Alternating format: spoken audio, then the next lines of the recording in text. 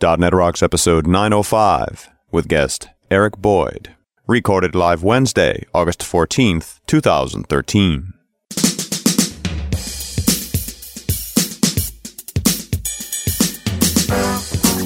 This episode is brought to you by Telerik, offering the best in developer tools and support. Online at telerik.com. And by Windows Azure, who wants you as an MSDN subscriber to activate your free Windows Azure credits and start building your own dev test environment in the cloud. Activate before September 30th for a chance to win a 2013 Aston Martin V8 Vantage sports car. Go to .netrocks.com/Azure to enter and win. And now, here are Carl and Richard. Thank you very much, and welcome back to .NET Rocks. Carl and Richard here. We have just recorded our 900th show at that conference in Wisconsin, Dells, Wisconsin, last night. Yes, although this is now show 905, but that's because stuff's not always done in order. That's just how it is. That's right. We're used to time shifting. What's up? Besides, a great time here in Wisconsin. Oh, we had a riot. You were off playing last night, which is what you usually do at night. Yeah, Alan Stevens and I managed to finagle a guitar from a friend, and we sat out on the porch and disturbed everybody all night. And I played Cards Against Humanity with a group of guys, which I can't explain it. This is not really a family show, but you have to go look up Cards Against Humanity. And it's not a family game. No, not really. Although my daughters have played it, and they still chant certain cards back. Your daughters are older. Yeah, they're not little kids. Anyway. All right, better know framework time. All right, dude, what do you got? Okay, here's what I got. It's very hard to find a Chaos Monkey related .NET class, so I'm not going to try to find one. But I did find a very cool, for some reason game engines and game programming came to mind today. So I went and I found a game engine called Axiom 3D, axiom3d.net. As far as I can tell, it's free. It's for .NET 2 or 4. It's a 3D game engine built on the Ogre engine, which I guess is chosen for its clean, object-oriented design and everything. And you have all of the stuff that 3D game engines have. They also have a link to MonoDevelop, so I wonder if MonoGame is involved in Axiom3D.net. But be that as it may, check it out. It's very cool. And, if you have kids and they want to get into programming, game programming is a great way to get them interested in it. So there you go. Axiom3D.net. Know it, learn it, love it. Hey, Richard, who's talking to us? Grabbed a comment off of show 896, and that's the one we did about automated deployment with Joe and Alex. Right. And this comment comes from Jesse Tabor. And I think somewhere in there, that's a very DevOps-y show. We talked about a lot of different things, including the whole Flickr shipping 10 deploys a day. Right. And Jesse Tabor says here, I think the points related to deploying 10 times a day were very well made. I agree that on the surface, deploying that often to a production environment isn't inherently good or bad. It just depends on what your business needs are. I view the goal of adopting continuous deployment procedures and tools as enabling your team to deploy new code to any environment at any time. If you can achieve that level of flexibility, you can put the decisions regarding when and where to deploy in the hands of the proper stakeholders. It's all about developing a common understanding of the process to be shared amongst the functional teams in your organization: development, operations, QA, customer support, product management, and so on. And empowering the proper people to make decisions when new functionality is made available in particular environments.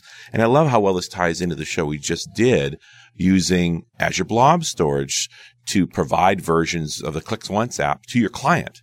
Right. Which I thought was really cool. Instead of emailing that stuff around or VPN or anything like that, it's just here it is and you can look at it anytime. Really simple. So, and you're not really doing quotes, continuous deployment to production. That's not the point. It's that the automation is allowing you to easily get new versions of the app. You know what the right version is in the right place. And just to finish Jesse's comment here, for some organizations, letting developers push new code directly into production 10 times a day might be the right decision for that business. In other organizations, letting the product management team push code once a month might be preferred. If your tooling and procedures can support both of those scenarios, then you're, quote, doing it right. Awesome.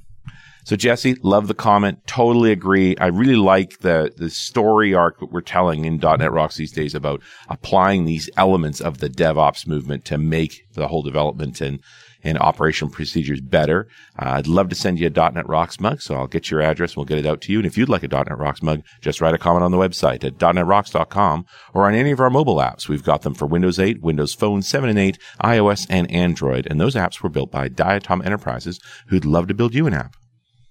At diatomenterprises.com. And hey, before we go any further, I need to tell you that Pluralsight provides comprehensive developer training online. They have hundreds of developer training courses authored by MVPs and industry experts. They release about 40 new courses every month and offer a 10-day free trial, giving you 200 minutes. Pluralsight offers a wide range of developer training courses, including coverage of iOS, Java, Android, web development, pretty much anything you can think of on the Microsoft stack, including complete coverage of ASP.NET. Try Pluralsight today. Subscription plans start at just $29 a month. And, buddy, before we introduce Eric, we should talk a little bit about Dev Intersection that we're coming up on here in the fall. Absolutely. Last week of October, so October 27th to 30th, MGM Grand, which is one of the best places you can do a show. And somebody that I know is doing the content planning. Who? That'd be you. I'm working with a bunch of different folks. I focus on the Visual Studio and the ASP.NET stuff, which is, a lot of the same sorts of things that we're doing inside of .NET Rocks. John Papa and Dan Wallin worked on the Angle Brackets content. So alongside and Angle Brackets is another conference alongside it for web. Well, and you know what the fun part about that is? Angle Brackets approaches the open web concepts and designs, which attracts a certain audience. And Dev Intersection also attracts its own audience. And I just like to see those audiences mix. Yeah, it's very cool. On top of that, there's SQL Intersection as well. So Paul Randall and Kim Tripp are running the SQL Intersection side of things. They've got an unbelievable lineup of speakers, some of the best SQL people you'll see anywhere. And they're all co-located. You can go to any session in any of those spaces. So, and our little gift to you, if you want to sign up at devintersection.com, there's a little drop-down box where it says where you heard about us. And if you select .NET Rocks, you get $50 off. Shh, don't tell anyone. All right. And with that, let us introduce Eric D. Boyd. Eric is founder and CEO of ResponsiveX, a Windows Azure MVP and a regular speaker at national conferences, regional code camps, and local user groups. He is so passionate about apps and cloud services that he founded ResponsiveX, a management and technology consultancy that helps customers create great web, mobile, and client experiences, often enabled by cloud services. Eric launched his technology career almost 2 decades ago with a web development startup, and has served in multiple roles since then, including developer, consultant, technology executive, and business owner. You can find Eric blogging at www.ericdboyd.com, B-O-Y-D, and on Twitter at Eric D. Boyd. Welcome, Eric. Hi, guys. Well, Chaos Monkey. Yeah. We've told the story of the Netflix Chaos Monkey, but it's such a good story, and it gets you thinking about how you can challenge your team and how you can challenge just about everybody to exercise the failure mode. Yeah, so I think kind of at the core, before we dive too deep into the chaos piece of it, the cloud changes things a lot for people when they architect apps. So, sure. Oftentimes on premise when we're building software and we're building apps, we think about buying big servers, and we buy, large servers to meet our needs in one box that the box is fault tolerant and highly available. Multiple power supplies, drives are all redundant NICs. Exactly. So the box never goes down, right? Or never rarely is a funny goes word, down. but yeah. It's true that servers are really reliable these days. Right. And so ideally, your ops folks are aware when a power supply dies and hot swaps it and stuff like that. But the box itself is generally reliable. You go to cloud and you go to something completely different. That reliability kind of moves up the stack. That redundancy moves up the stack. And so it's at the data center or the cloud provider level. So you start thinking about the data center as an OS. Right. And so you have to think about scale differently and you have to think about fault tolerance and high availability differently because you have commodity hardware running. And so it's a different situation. Much more the pizza box model, the really small machines with no redundancy within the machine. But you're redundant across those machines. That's exactly it. Yeah. So that you scale out instead of buying massive machines in the cloud. So that is a different model than we're used to on premise. Because ultimately that scales better than the big iron approach. It's a lot cheaper. Like the exponential cost. Do you think it's really pricey? Or do you think it's reliability? It's a little bit of both. Yeah. So the exponential cost curve as we buy bigger and bigger boxes, Mm-hmm. not linear. And then when we want to scale that to buy a bigger box, we throw the last one out or I also think that the repurpose. impact when you lose a big box on your system, it's just harder to tolerate that. Sure. Yeah, absolutely. And so scaling out is both, there's a linear cost component to it that I can just incrementally add to that instead of having big boxes sitting around or buying bigger and bigger boxes. And then there's the maintenance costs that go up with every big box. Right, exactly. And as well, it's just a lot easier to do that, and not just from a cost perspective, but to just scale your system during peak load times. I find that in talking to people that the cloud is such a no-brainer, save for one issue, and that is, security and control, and or laws, laws that prevent our data from being outside of our control. Yeah, that kind of thing. You just can't argue with the economics of it. Right. Yeah. There's just, other than, the fear of having to rethink how we build software sometimes. Right. So there is some of that. But, the goo, he's on it. He is. And he's doing a great job. Yeah. Thank you, Scott. Yeah. I did yeah, I got that. Yeah. It's kind of like, yes. Yeah, exactly. Mary Jo We Foley. all did the happy dance. Things are about to get good. Right. Mary Jo Foley did an article about 6 months in with Scott, and she interviewed me for that article. We bumped into each other at a conference, and she was like, "What is Scott doing in Azure?" And it's like, "Oh man, look at all the great things he's done in Azure. He just made it easy for us as developers to use Visual Studio now with Azure." So yeah, Scott's done a great job. So yeah, thank you, Scott. But going back to, that scale and how it impacts how we architect software, like that's really the only significant pain point, I would say, outside of the laws and security and privacy issues that people are concerned about. There is pain, in re-architecting your apps to work well in that scale out model. Right. But it's those kinds of things that we probably should have always been doing. We just had a way to get around it. And now, so let's outline some of those things. What's going to bite you? Yeah. So statelessness, right? We sometimes depend on state. So right now in Azure, there's no concept of a sticky session. So yeah, you don't have a choice. You can't screw that up. Right. When you build it yourself, you can. Exactly. The cloud basically insists on, you can't put state here. Right. So no session variables is what you're saying? No, you still have session. You just can't be kind of sticky to a box, to a node in your farm. I see. So you have to put that session, you have to persist that somewhere else off the node.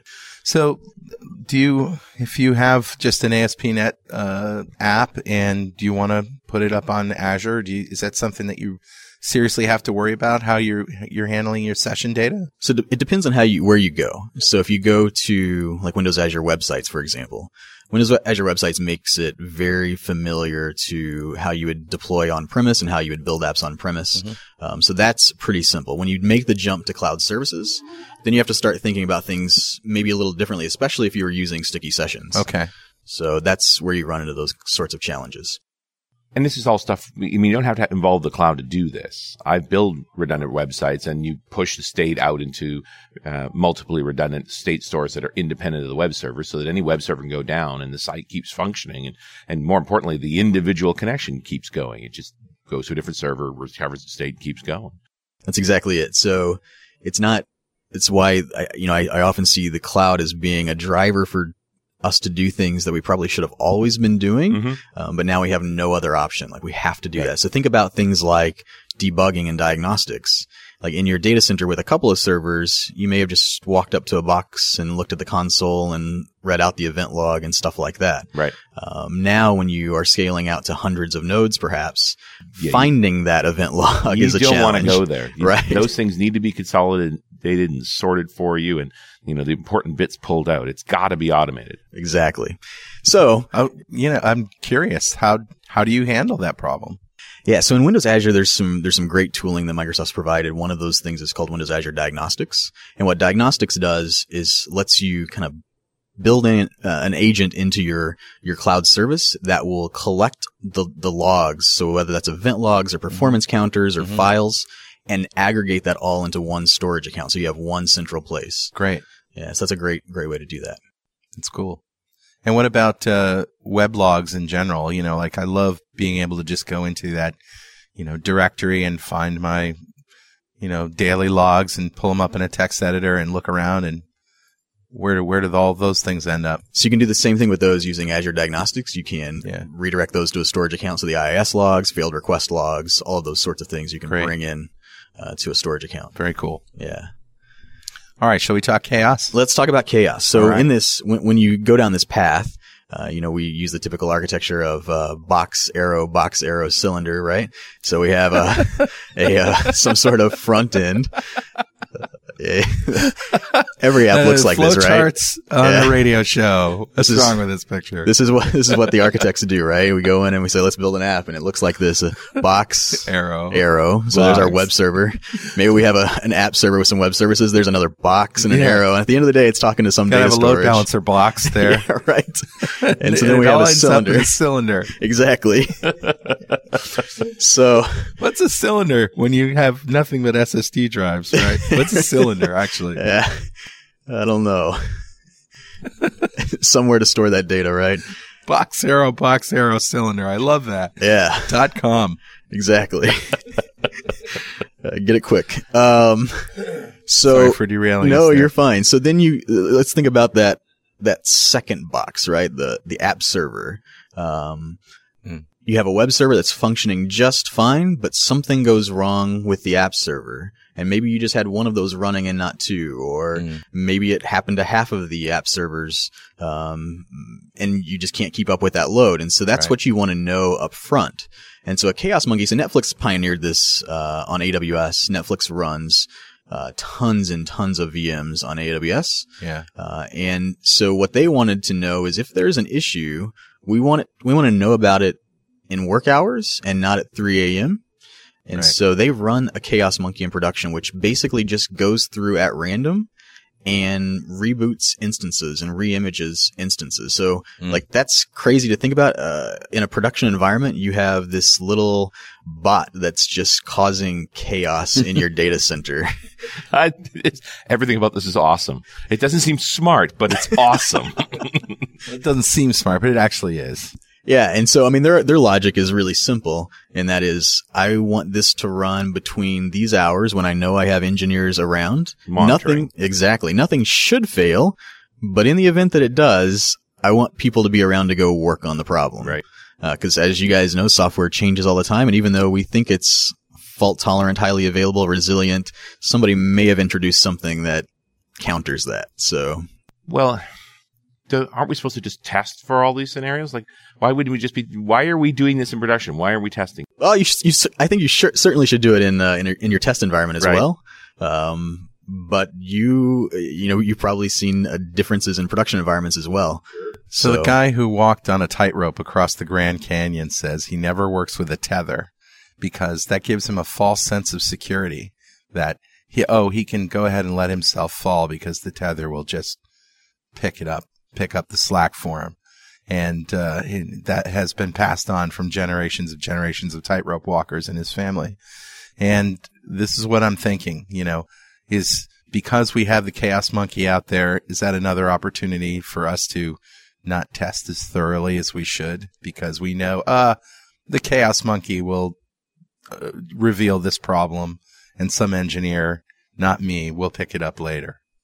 So there are different types of Chaos Monkeys that you're going to run into, but kind of at the core, the Chaos Monkey that Netflix has really is all about rebooting and reimaging servers.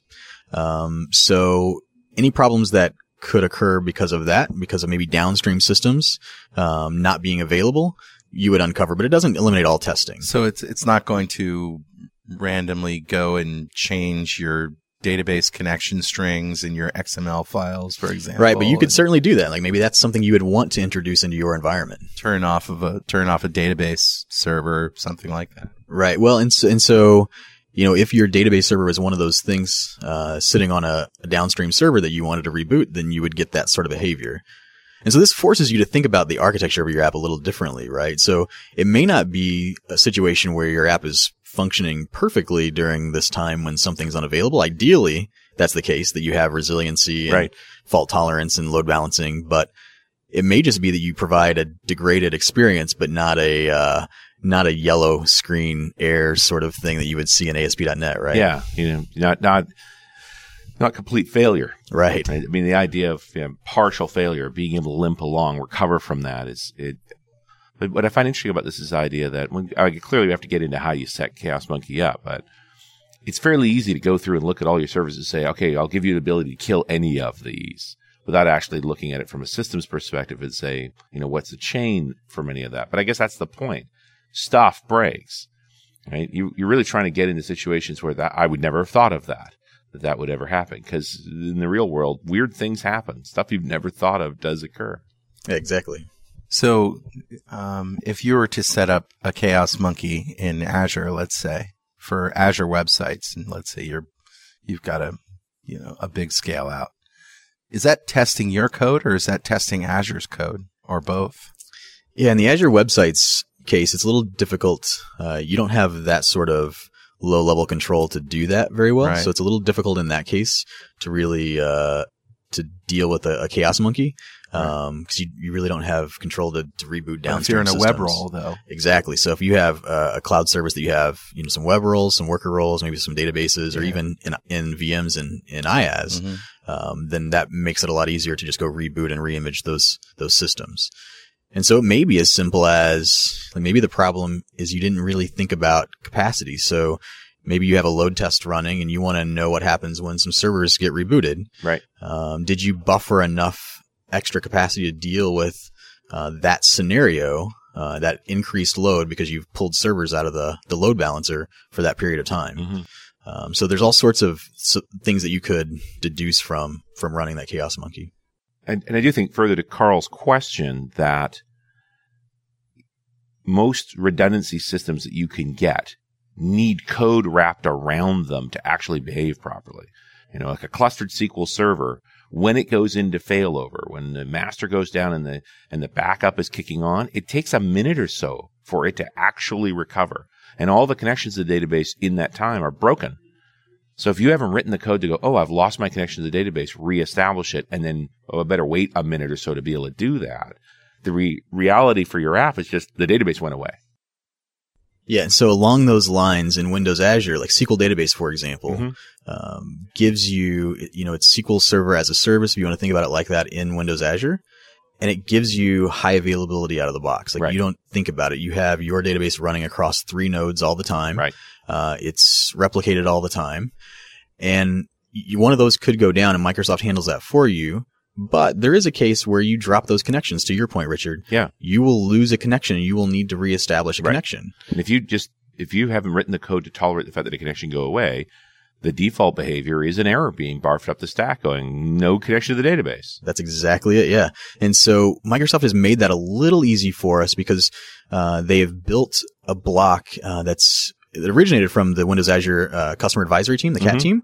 But it's now part of Patterns and Practices in Enterprise Library, called the Transient Fault Handling block. Nice. And what that allows you to do is pick up and detect those transient faults that are the connection's lost because I'm failing over to another server or whatever. And then you can build in a retry policy to say retry every so many seconds. And then after X number of retries, then fail hard to do some other logic. You could have a back off, like exponential back off algorithm as well in that retry policy. Right. Like after 5 minutes, you could probably give up. Like, something's clearly gone really wrong. The whole cluster's gone. Exactly. So you can't hang forever. But I appreciate that these are the guys. This is a pattern of how you write code to deal with every time I speak to a database. There is a possibility that it'll go away, but it will be back. How do you recover from that? So I'm glad that these blocks exist. We just have to remember to use them. Right. Yeah. And not everybody has this problem. So we should be clear about that. But I think this is where we speak to, what does Chaos Monkey really do for you? Yeah. Is it, here's an opportunity to really test that failover if you haven't thought of it yourself. I'm a little obsessed on the whole, I've made a living building these redundant systems, and I'm pretty good at checking that. I have literally yanked the power cord out of databases to make sure the failover really, really worked. There was test data, but, to actually see that process and understand, did the code properly compensate? But so you didn't run through the production data center and do that? Yeah.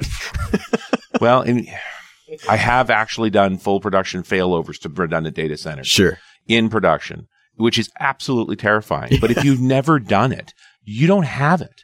I think that's the toughest part for people to deal with, is the idea of these backup strategies you don't care about a backup strategy. You care about a restore strategy. And so until you've actually exercised it, you're lying to yourself, because there's way more things than you thought of the first time you try and do something like this. Yeah, we've stopped, I don't want to say we've stopped, but we have certainly transitioned from talking about backup and disaster recovery to really talking about business continuity. Constant operation. You need exactly. all the time. And not that I want to digress on this, but you'll love this story. So I'm working with a customer who's exactly in that situation. They got a backup data center. They've never tested the failover for it. And they want to. You know why they wanted to? They had a fire at the backup data center, and it took the app down. Just think about that for a minute. That was the backup data center that went down. The piece of redundancy was supposed to keep you safe. That went down, and it took the app out. Wow. Yeah, we had some problems. Yeah, and we're talking at a pretty grand level of backup data centers, but a lot of folks don't even test the redundancy in their own data centers. Yeah. Right? How often do you flip the breaker to see if the generator kicks on, right? And see if the UPSs keep it alive? The UPSs, batteries get old. Yeah, exactly. And I've had exactly that experience where power went out, generator started, but there's a 2-minute gap while the generator gets warm and everything's off. Because the batteries are done. And I used to be a tech exec, and we had this exact problem. Massive generator outside, awesome, massive, UPSs. Yep. We lost power, and it's like, what? Why did the servers go down? And batteries were dead. Yeah, right? Batteries weren't actually any good anymore. Nobody replaced them. They last 3 years, kids. Exactly. You got to get new ones, and they're not. UPSs aren't cheap. They're swapping those batteries, and they're not fun to swap either. Right. And it's a lot of power. Yep. I don't know if you've ever done that, but you've never been electrocuted. You've been electrocuted by a bunch of lead acid batteries. That'll wake you up. Fortunately, I can say that I've not had that problem. So I have scars, man. I have many, many scars. Yeah, I feel for you, man. So, going back to that Chaos Monkey, your question of why, what's the impact? What do we expect to learn? Right. And, I think it is, to your point, it's that those unexpected things that we maybe didn't test. Maybe something got slipped in and we didn't think about it. And we might test really, really well, but it's really getting that real production, or even your test environment, that real sense of here's what's going on and here's what happens if this server goes down, and hopefully nothing, right? Right. That's the whole thing is I want Chaos Monkey to be running and nobody can tell. Exactly. That'd be awesome. So to that point though, it's more than just a Chaos Monkey, right? It's, a Chaos Monkey is great. It's, I run into companies all the time that have this situation where they think everything is running just fine, but they have no way to know that. There's monitoring. They sense it. Exactly. It's mostly a sense of fear. Yeah. So I did a session last week, on, diagnostics and monitoring for a group. And I polled the audience of, how do you know if things are going well? Like, what's your monitoring strategy? The phone isn't ringing. Yep. So that was like the first one. Customers aren't calling. Right. It's like, okay, that's good. That. And then it went to, well, before lunch, I F5 on the website to make sure it responds. And if it's good, then I can go to lunch. Oh, man. Right. So from the inside. Right. So some companies, that's the extent of their monitoring. Yeah. And so you really need to have good monitoring tools to know what's going on behind the scenes. Anytime that when I was running boxes, and I guess I still am, but, before when they were on site, if a server was running and it's been running for a long time and hasn't been rebooted and stuff, I just get that feeling like, what should I even turn this thing off, right? Because what happens if that disk doesn't come back, right? It's been running too well and, it's time to replace it. Just, you get that smell. It's like, I think a lot of people struggle with that. Like, this thing's running and it's so old. Like, I'm not sure I don't know if I really want to reboot it. Yeah. If I turn it off, it won't turn. I'm back on. I remember having a set of machines that were using original 1 gig SCSI drives, the full height 3.5 style. And those drives were running so hot, they were warping the chassis they were in. And we turned one of the servers off, and you heard the drive spin down. And as it spun down, you heard a little ping as the bearing seized. Wow. I was like, all right, all of these machines that are running these drives, they're done. You need to get stuff. Do not turn them off. Get stuff off of them. We need to replace them right now. So if they shut off for any reason, and every one of those drives seized up the moment they were shut off. Yes. Garbage. Done. I've been in that exact situation. And then there was Goliath. Yeah. So that's a great point, because one of the problems that you've exposed there is not just that we're not confident of the hardware, but now this application is so old. The people that built it are maybe long gone. Right. We're not even sure how to bring this thing up on another piece of hardware. Right.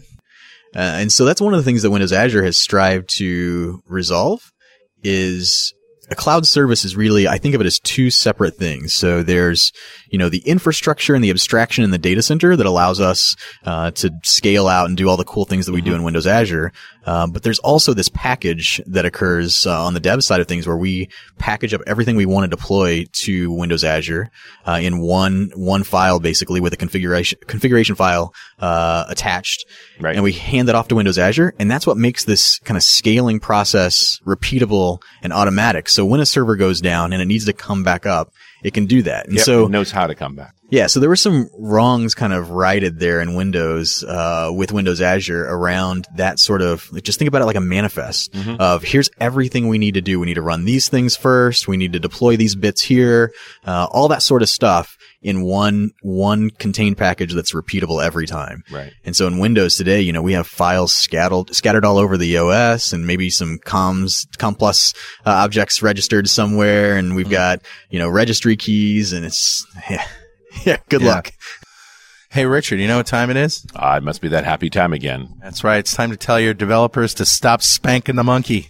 Oh, jeez. Did you say that? That's not right. What?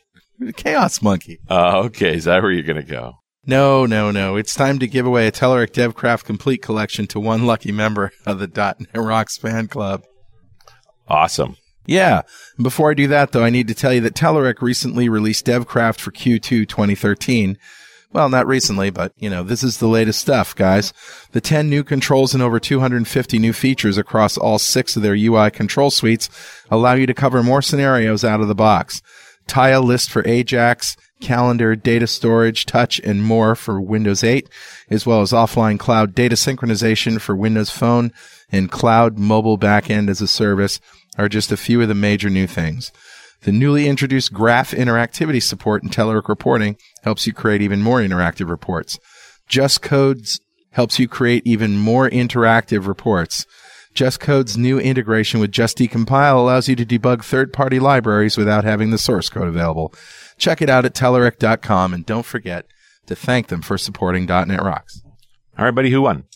The winner of today's DevCraft Complete Collection is Yosef A. Koza. Congratulations, Yosef. Golf clap for you, sir.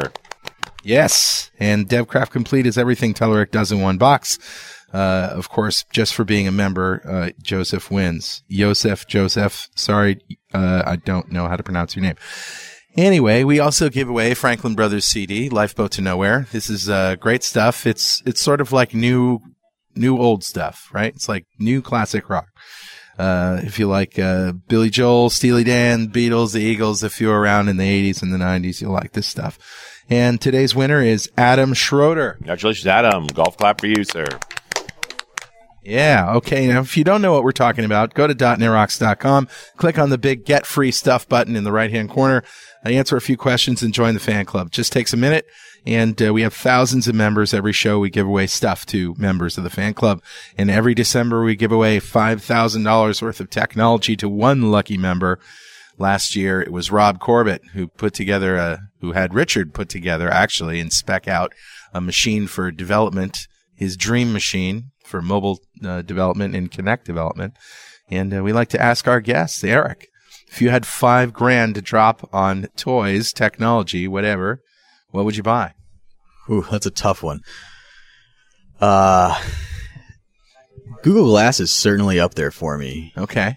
Yeah, I'm all over that. Do you guys have one? No. I mean, I've had a chance to wear one, but you know, and it's going to be interesting to see what the actual price is, because I think the developer edition was $1,500. Yeah. Plus, you need an Android phone, and it should be a good one. I've tried the one I was playing with had Nexus 4 attached to it, which is pretty solid. Like, you know, you're in a couple of grand there just to get that thing going.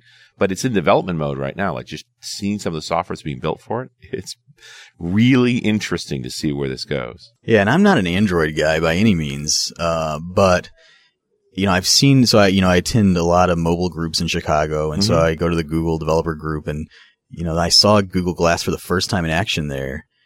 And was just like, wow, I see so many, when you see it, you just see so many awesome applications. Yep. Now, when you mean see it, did you actually wear it? And I did not wear it. No, okay. I just watched like an awesome demo of it. And there were a couple of them there. Could you see what the people wearing it saw? Yes. Okay. Yeah. So they plugged it into a projector and you could see it. Nice. And it was so awesome that, you know, I'm offering them money, like twice what they paid for this thing. I'll give you $3,000 right here, $3,500, and they think it's so awesome they're not willing to take it. Wow. So $5,000 may not be enough for Google Glass today. So what was the coolest thing? I just think there's a lot of real practical business apps that could be built with Google Glass. Really? But one of the things that they were talking about and showing off was the idea of navigation. Right. Just GPS navigation in your car. Right. It's like a heads-up display, so you're not looking down at a GPS device or something, your phone or whatever. It's like there. You just look up. Right. And so getting that turn-by-turn navigation right there in your glasses is pretty cool. The most amazing thing, having worn it, is the microphone, the earphone, because it's a bone condentation phone, so it's not in your ear at all, and nobody can hear what you can hear. It's in your skull. It's spooky, actually. Yeah, I didn't see that piece of it in action, but yeah, sounds. One of the challenges with Google Glass is you're wearing that thing on your head, right? It's a little goofy looking, right? It's a little creepy, and a little pretentious, I think. Don't you? I mean, yeah. You know, if you're standing there having a conversation with somebody who's got a Google Glass on, and then they start talking, are you sure they're talking to you? Right. Are you? And more relevantly, is what they're saying actually coming out of their brains, or just looking at the thing and they're reading a script? Yeah. Yeah. Oh, Joe, how you doing? Yeah, I remember back in December we met at Joe's party. Yeah, that's what it was. There's a great application there, right? Yeah. So yeah, I think Google Glass is pretty cool. You know, I have tons of hardware, so I don't. It's a goodie. I think I would love to put together a $5,000 kit of a developer's kit for Google Glass. I think that'd be really interesting. Yeah, that would be cool. Awesome. So how do I make my own Chaos Monkey for Azure? Yeah, so it's really simple. So let me walk through kind of the 3 steps that I think exist to building a Chaos Monkey. All right. First, you have to connect to your Azure subscription. Like somehow you have to connect to Azure. So you need to write some code to do that. There's the management service APIs are out there for Windows Azure. So, I can get a publish settings file, or I can use my certificates and authenticate with Windows Azure. And now I can do everything via an API. Then I have to kind of frame up the rules for my chaos. Now in Windows Azure, the subscription might not be the right level you would want to emit chaos at. You might want to drill down into specific cloud services. So this might be the cloud service for this app, for this app. So you might want to kind of constrain that. You might want to constrain time boundaries to say, I only want this to run during business hours or what have you. But once you define those rules, then it's really a matter of using that management API to just go out and reboot instances or reimage instances at random. So do I need, I know Chaos Monkey's on GitHub. Do I need their bits? What does that give me? So Netflix, their Chaos Monkey on GitHub would give you some bits for AWS or Amazon. Yeah. Right. So and on the Windows, call it SimianArmy, which is awesome. Yeah. So SimianArmy is like the brand of all the Chaos Monkeys, if you will. It's like the umbrella. So Chaos Monkey is one of those that reboots instances. Mark Miller was right. The monkeys are taking over. There are a lot of other sort of automation monkeys in that SimianArmy. So there's like a latency monkey. There's like a janitor monkey. So when you have the scale of Netflix, and not everybody does, but when you do and you have tens of thousands of instances running, you may have some that you forget about. Right. And you're paying for those now. Yes, they cost money. So Janitor Monkey, its whole idea is just to go clean that stuff up. It finds the orphan stuff and cleans it up. Right. So there's all sorts of stuff in that SimianArmy, but that's all in GitHub. So if you're using AWS, definitely check that out. On the Windows Azure side, if you need a jump start, Steve Marks built a very small, lightweight version that's just a command line utility, and it's on GitHub at github.com/smarks/WAZmonkey. And so that will give you kind of the core of connecting to your Windows Azure subscription, rebooting instances. You'll have to make it's not been updated lately, so you'll have to download it and make some updates. Sure. But send a few pull requests while you're at it. Make it better. Cool. So it really just, like you said, comes down to once you have your rules, your personal business rules for when this thing is going to happen and what level it's going to happen at. It's just a matter of flipping those bits. How many and how often? I mean, this is the gray area where what do you start out just doing one a day and seeing if your code can handle it? And yeah, I mean, I think it's up to you. So right now, if you download the bits from GitHub from Steve Marks, then what you're going to have is command line utility, and so you could just run it on demand. But you may choose to run it all the time, maybe do it once an hour or something like that, and maybe those are your business rules. How many instances should I recycle? Right. And you may want to just run that as a service all the time. The first time you run it, should you warn your engineers, be on the lookout for some chaos? Well, so I would strongly encourage not to run it in production. The first time, certainly. Like it's maybe ever, that's a pretty, ballsy sort of thing to do, but sure. Yeah. Hey man, I thought the whole idea of the Chaos Monkey was to run it in production. So that's what Netflix does. Right. I gotta think one of the problems that Netflix has, I mean, you're talking about an app that at certain times of the day is like a third of all the internet traffic. How do you benchmark that? How do you load test that? Yeah. They don't have a choice. It's not like they can run anything of the same scale again. Right. So, it makes sense to me that you get to a certain place where there is only production. Yeah. You're not going to have a test environment that's on the same level as production, right? And so there's stuff going to happen in production that doesn't happen anywhere else. I mean, and I've run into that, nothing the size of Netflix, but where you have problems occurring in production that you simply can't recreate in the lab. Yep. And I've gotten to points with some load tests where we're not as weird as people. People do stuff to websites your load test tools just can't think of. Yeah. And that's the other point. So I mentioned monitoring earlier.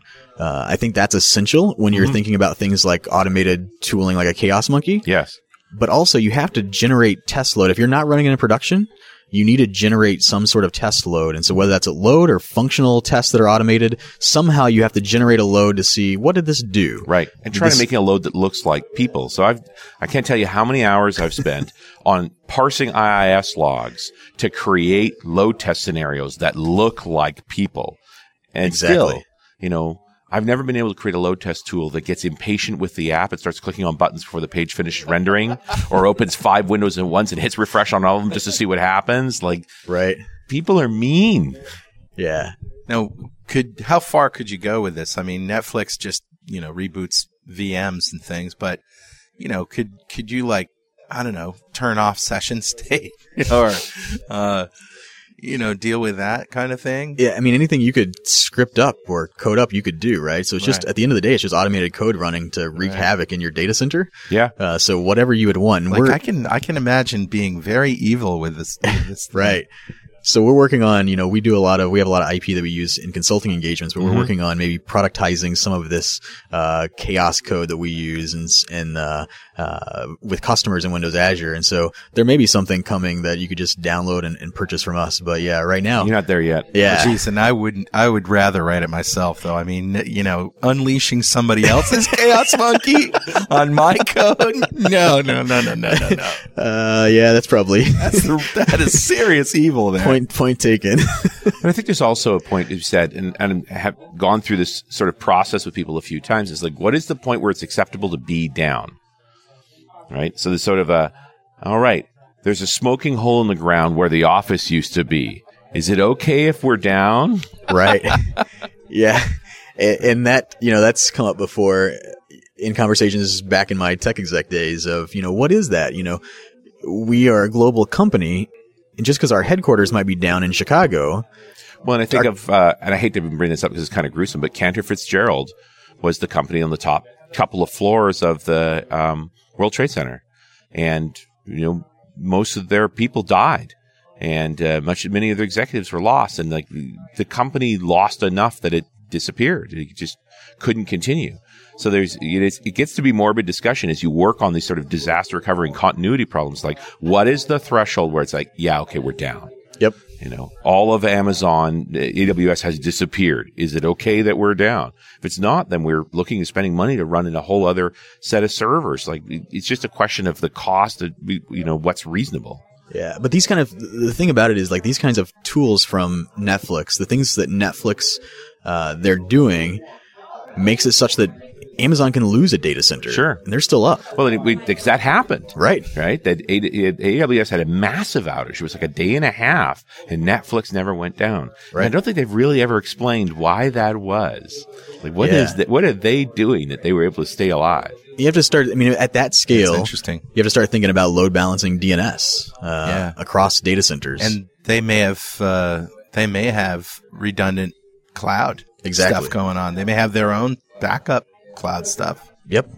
So, there's multiple AWS data centers, and so they're load balancing across that. Sure. Who knows what else they may be doing that they're not disclosing publicly, but yeah. And there's a conversation to say, once you're a Facebook or a Netflix and so forth, you should be using cloud infrastructure, but you may not have to buy it from somebody else.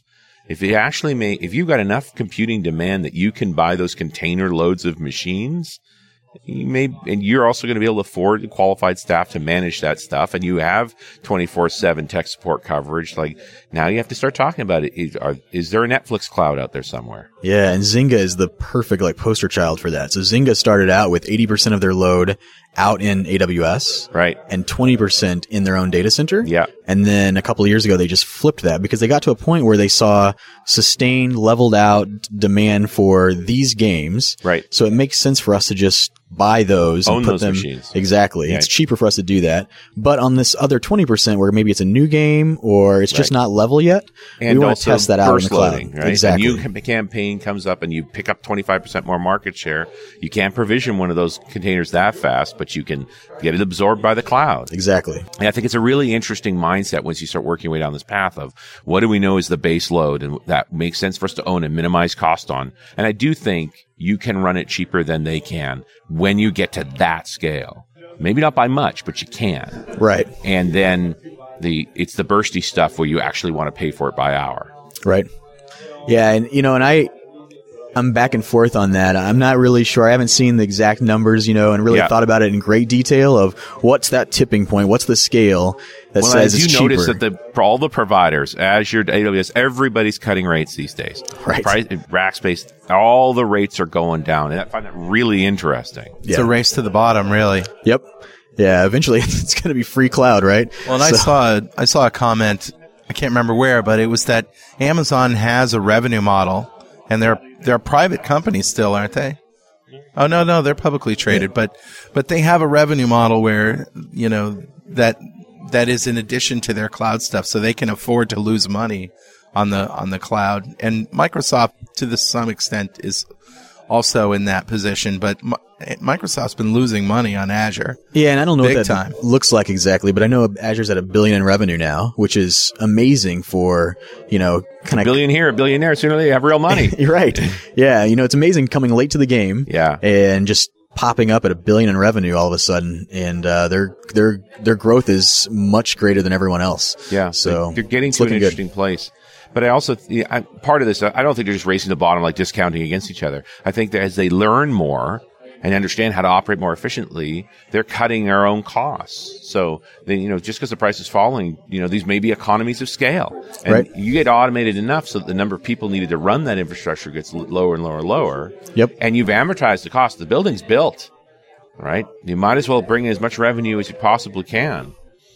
Yeah. So, they've sunk, something like $10 billion into building out that infrastructure. It's going to take a while to earn it back, but if you don't get people on board, you're never going to earn it back. Yeah, and it's the data centers, some of them are filling up. Yeah. So it's interesting. Yeah. So it's there's a lot of consumption in Azure right now. So So do you recommend this? I mean, we've had fun talking about this. I guess the question is, where's the case study that shows that I found out stuff about my network I didn't know because I was running a piece of software that did random things? Yeah, and I haven't seen a lot of that data from Netflix, but we see it all the time in our traditional line of business apps where maybe it's not something you didn't know, but it became more apparent when or obvious to everyone when it happened in production, right? So, you know, the developers always knew that if we lose this server over here for a period of time, everything goes down. Yeah, we're done. Right? But it takes the executives to know that before something actually happens. Yeah. Right. And so that's, you know, possibly a scenario where Chaos Monkey comes into play. And that's I think that's an interesting thought, that this might be a way to overcome a cultural restriction. They'd never let you turn that server off as a test, but they'll let you run Chaos Monkey because that's what the smart people do, and it'll turn it off. Right. Right. And that's how you find out. Yeah. You know, then, you know, I can't tell you how many times I've run into a situation working in this sort of DevOps kind of space where the problem is it becomes opinion, right? When we're trying to resolve a problem, it's like, well, you did this. Well, as long as there's a piece of automation doing it, then it's nobody's fault. We always end up on the same side of the problem. What did Monkey do today? And you go and look at it and go, oh, it shut that off. Well, now you can't blame the programmer or the monkey. Well, do you blame the programmer? I guess that's a good question. You didn't actually know when it was going to shut it off. But I think I like the idea that we end up on the same side of it, looking at the log file saying, what happened and what can we do about it? Yeah, or the guy who made up the rules of when and what to do. Well, I also, you know, you see a hate on sometimes for the QA guys because they come up with test scenarios where you say, well, that's ridiculous. Nobody would ever do that. And then Chaos Monkey was like, it's pretty reasonable that any of these services could be shut off at any time. Yeah, you know, especially in Azure, right? So stuff goes down. And not just, it goes down intentionally. Mm-hmm. So sometime those things have to get patched and updated, right? And so Microsoft reserves the right to do that. And so you have to have redundancy built in to avoid seeing downtime. Right. And so if you don't, you want to know that as early as possible so you can deal with that. And maybe, you know, again, maybe it's not something that you're looking for, the production level of service. Yep. Maybe you just don't want a nasty error to display when you lose a web service that your app depended on. Or even just tailoring the right, quality of service agreement to say sometimes you'll be down for a minute. Yep. You know, because that's how long it takes to recover. Exactly. So, and that's okay. Like, that's what happens. And if you can't, you know, how many times I've had these statements of service, and it's like, this is not actually achievable. This is written by a salesperson. Yep. Does not understand what is physically possible. We will violate this. Why? Because the laws of physics. Right. Yeah, there's just no way. Yes. All response times will be under 20 milliseconds. Well, as long as we don't actually involve a network, that'll be easy. And there are applications that need that kind of service, right? Yeah. So you gotta. Yeah. And so then you start talking about what that actually, you know, is that achievable? How do we cost that? You know, you want your Ford pickup cost and your Lamborghini Countach, you know, performance. It's like, let's figure that out. Right. So that's the cloud, right? Yeah. I mean, in a lot of ways, that is that. So back to your question of, you know, is this practical? I think yes, it is very practical, you know, especially as you're moving to the cloud. You really want to understand what an outage in this downstream system is going to cause to your application. Sure. Is it practical to run it in production? Maybe if you are the Netflix scale, so there's not a lot of those kinds of companies. Yeah. There are some, but not a lot. But definitely I would encourage folks to do this kind of thing, whether it's a Chaos Monkey or whether it's manual, just going out and rebooting the server in your test environment. Yeah, I think the most powerful thing is have this conversation. Right. You know, are we prepared to reboot any of these servers during this test and see if it survives? Well, yeah, let's try that. You've got to architect for failure. Yeah, even if you didn't write this, even if you don't run the software itself, just somebody going in there poking holes in things is at least something. But yeah, I'm excited to have that conversation with folks and see how they react and just start thinking about what that looks like. Just pop the USB key into the network and let the Chaos Monkey run. So, Eric, what are you working on next? What's next for you? I'm going to Visual Studio Live next week. So by the time this airs, it'll be not next week, but that's where I'm headed next to talk about more Azure. Okay. And working on some fun Azure projects. That's all I do really is work on Azure projects. So that's great. Yeah. Well, I too am learning a lot about all of the different aspects of Azure and coding them up and just am constantly amazed at how much thought they've put into how developers interface with Azure. It's just great. Thanks, Scott. Right? Yep, it's getting better. It's getting better. It's awesome.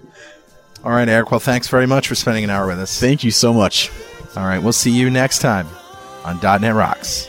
Unless the Chaos Monkey gets us first. Thanks for listening. And remember, Pluralsight.com is where you can get 200 free minutes of developer training online. Pluralsight.com.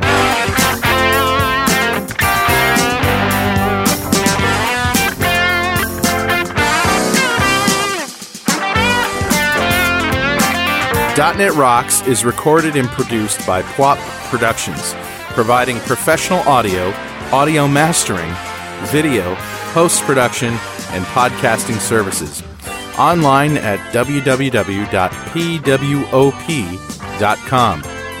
.NET Rocks is a production of Franklin's Net, training developers to work smarter and offering custom on-site classes in Microsoft development technology with expert developers.